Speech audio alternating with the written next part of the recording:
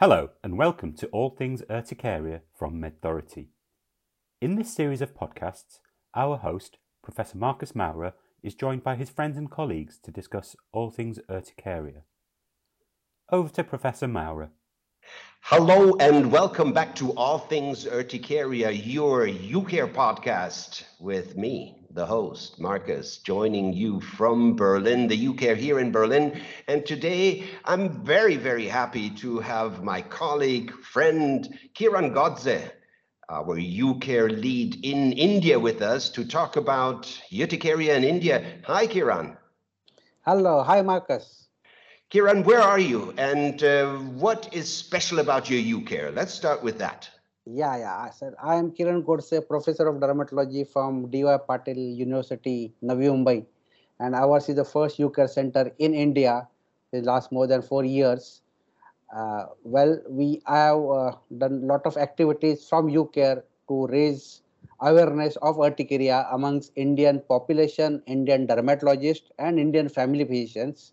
The last out of it was the Handbook of Urticaria written by all UCare authors and which has sold more than 10,000 copies to family physicians. Wow. So that way we are spreading the knowledge and telling the people how best to treat urticaria and how to go about it and the rational treatments of urticaria. Super, Kiran. I'm always impressed with what a motor you are in our network and the many activities that you start and coordinate. And of course, physician education is very important. I just calculated in my head, India is a huge country. You have more than 1 million chronic urticaria patients in India, yet there's only a few UCares as of now. So most of these patients are seen by family doctors, maybe some dermatologists. What is the situation like? Do we have enough urticaria treaters in India? Well, unfortunately, no. Although we have a good number of dermatologists, 7 to 8,000, but urticaria treating dermatologists are few. We are educating them. We have got only 2 UCare centers, and many dermatologists are now learning how to treat urticaria using the non-sedating antihistaminics and how to updose and how to treat it. But still, that urticaria perspective is still missing with few dermatologists. But slowly, most of the dermatologists are learning. They are treating with the thing, and India is the only country where we have already got double dose of cetirizine, levocetirizine, deslorelin, bilastine, ebastine is available with us. So our doctors have got huge choice to choose from. A simple double strength tablet of any of these works well in most of the patients. So people are learning, dermatologists are learning, but still that age-old concept of urticaria is allergy, urticaria means stop eating fish, stop eating eggs, and still that kind of nature is always there, and patient has to choose from the wide variety of options. Few will go to family physicians, few will go to dermatologists, but again majority will try homeopathy, allopathy, naturopathy, or their chemist friend will give them the medicines, and that's how they spend a lot of money first before they come to a right doctor, to a dermatologist or to UCare center to give the right treatment. So the options are many to a patient, and then patient keeps on moving around trying to choose what is best for them, trying to stop the food and see what it is. And as you all know that food and chronic urticaria, there is a minimal correlation. So that's the problem with Indian population. They choose so many things, and ultimately then obviously they come to a dermatologist and then they get the treatment. Yes, well, this is not unique to India, I'm afraid to say. We also see this in my country and in many other countries. And maybe it's not fair to think of India as one country. Every time I am in India, and I love to be in India, I see how diverse the country is, from huge cities to more rural areas, from north to south. It's just mind-boggling. And how many languages are spoken in India? It's in the hundreds, I think. So more than officially there are more than 40 languages. Okay. And more than 40 states which we have, and the Kashmir to Kanyakumari, obviously more than almost 7,000 kilometers is the distance between the two. And there is a wide change in cultures, habit, what they eat. Somebody from Kolkata will eat fish and rice. Somebody from south will eat only rice. Somebody from north will eat So the food culture habits are different, the food tastes are different, and it does make difference to their feed habits. And well, it's a truly vast country, and well, the treating physician is the one who knows the concept, and he tried to treat it in best possible way.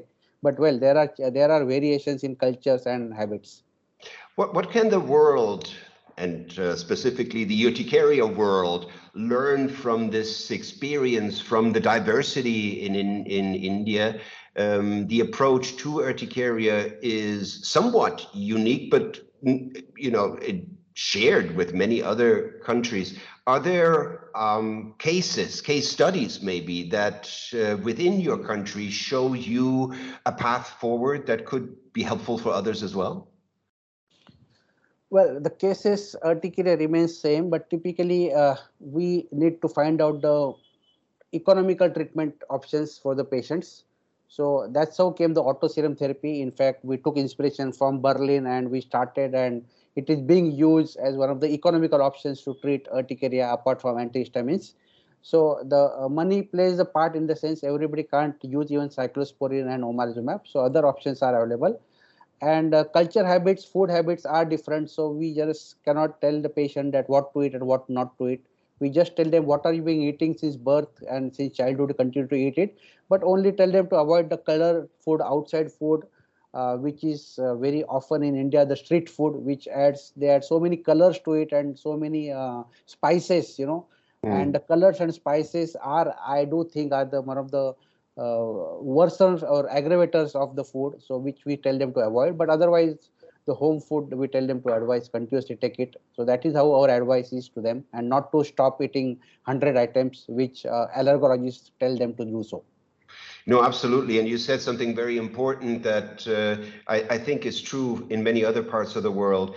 In a setting where most of the drugs used need to be paid out of pocket by patients themselves, I imagine that the conversations that you have with patients are quite different as compared to countries like mine, where patients have health insurance and they don't need to worry about the costs. What can you share from your experience with this, well, shared decision-making within a very tight economic framework in many patients, no? Yeah. So as patient has to buy from his own pocket, we try to see that what is most convenient, what is most economical, and which you can get. That is what we advise them. Now, luckily, when we have got some generic medicines which are available, which are little economical. So patient's pocket is important. We always tell the patient how much you can spend per month for this thing. So he might say 500 rupees or 1,000 rupees. So we come to know. But luckily, most of our antihistamines which we have in India are reasonable within the reach of the most of the patients. Say acetrizine, levocetirizine, fexofenadine, or bilastine. They are within the reach. They are not very costly. So average person can buy this tablet, taking it once a day, twice a day, or 4 times a day.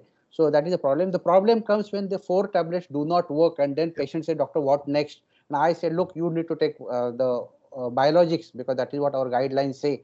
And then comes the question that how much money should I spend? Will I get a cure with this? That is the most important question they ask. Will cyclosporin damage my kidney? That is the most important thing they will often ask. So many times the education is a problem, that everybody do not understand that importance of taking the right medications, but slowly they do get converted. So that's the problem. At the basic level, yes, but the advanced second and third line treatment, there are some issues which obviously we need to find it out, the solution. Yeah, and this is where the development of new treatments that complement what omalizumab can do as the only biologic that's licensed so far, of course, comes in as very important. Maybe also the development of predictors. How can I put confidence in my patient that what I'm suggesting now will actually work, and where may I be?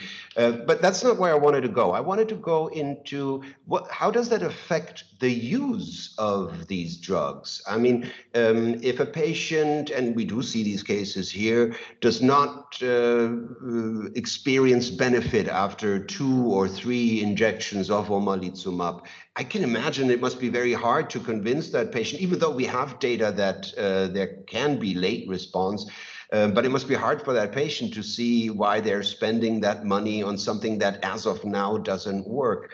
Any tips, any tricks? Yeah. So in fact, that is what we learned from you, that we tell the patient that minimum 6 injection you must take, because we know that late responder will take 5 to 6 injection to show response, and early responders are the best one to give. So we do tell the patient that minimum 6 injection you need to have that money, and now luckily we have got biosimilar also available, which is little economical. So we don't tell the patient that you to take 1 or 2 injection, minimum 6 injection once a month, and that is how we go about. And then by late responder also do respond at the 5th or 6th injection. And then obviously there are other options we can add to it, the cyclosporine or Okay. some other drug to enhance the response. But Yep. truly updosing is not being done in India, frankly, for Yep. the economy reasons. Economic reasons, yeah. On the flip side, we have patients who respond quickly and are complete response after 1 or 2 injections. I imagine that would result in stretching the interval, maybe going from 4 to 5 to 6 weeks until we see that it does. Is that a common practice in India? Yeah. So this is known as Indian jugaad. What we try to do is we try to increase the interval between the 2 injections and tell the patient as soon as you start getting highs, you come. So maybe 4th week, 5th week, and 6th week. And many patients can take every 2 months injection and control the disease. So this we often do because patient should pay from his pocket. And this works most of the time. After 6 injection, we try to increase the duration between the 2 injection and tell the patient as soon as you start getting highs, come to us, we'll give injection. Excellent. Very good. Kiran, I want to switch gears a little bit and talk about education, information, increasing awareness, knowledge. Shared decision making is a mantra in the UCare network. We all live by this. And in my experience, well-educated patients have it easier to bring their voice to that shared decision making, to the communication that we have with them.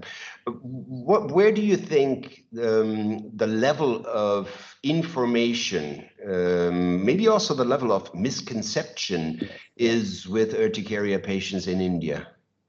Yeah, more than the information, it is a misinformation that is more prevalent in Indian patients because of the obviously Google searching and many of the advertisement giving you guaranteed relief in 2 weeks and 4 weeks, something like that, and they believe, and that's the problem. So the true information is still missing. Obviously, we have some good website like urticaria.net and some of our Indian thing. We try to send our messages on our social medias, which are now the important target to reach the population. And our association also has this kind of social media cells where we try to send this message across the social media, and you tell them the right message is here and try to find the right dermatologist for your treatment. So yeah, it does make important, and we need to do a lot of things because obviously the most Indians still are not aware that the urticaria can be treated with only antihistaminics and sometimes biologics. Yeah, but I also know that the internet plays a huge role in that. Indian patients are very much turning to the internet and social media to get information. Now, good information, of course, is critical, as you said, and UCare with its UCare for You platform and all the different activities is helping with this, but it is an English format as of now. How important from your point of view is it to bring this to a national, maybe even regional level, and to talk patient language, which may not be English in the first place? Is that an issue? Yeah, so to begin with, I feel that our UCare center, we should increase in India. India is a huge country and we are just 2 UCare center. I am trying my best to get few more in this year, 2022. That's my promise. Translating English, well, most of the metro people can read English, but the peripheries and rural population, at least 2-3 main languages, we trying to convert the UCare messages. But the more UCare centers and more UCare urticaria treating physicians are needed, and obviously in India we are trying our best, and I'm sure in this year we'll get 2 more centers so that we can spread message amongst all and give the right treatment. Super. Look, there's some really exciting developments. UCare has launched its patient app just 3 weeks ago in Germany, and we're going to more European countries soon. Cruise Control, the chronic urticaria self-evaluation app, to help patients measure their level of control and to help them optimize treatment. Now, you talked about social media, and do you feel that cruise has a place in the Indian setting? And what's your recommendation on this? What should be taken on board in bringing these UCare tools? Cure is another one, the registry, in bringing these tools to Indian physicians and UCares, obviously. Yeah. Cruise is excellent. Unfortunately, we don't have access yet to it. But well, I request that we can get it in India. We can send it across all the physicians.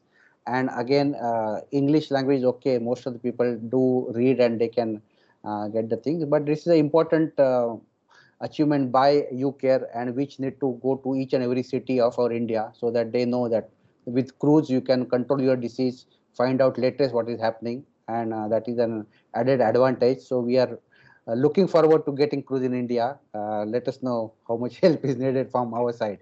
We'll be in touch, Kiran, as always. I'm looking at the time. It's unbelievable. We're already at the end of this episode.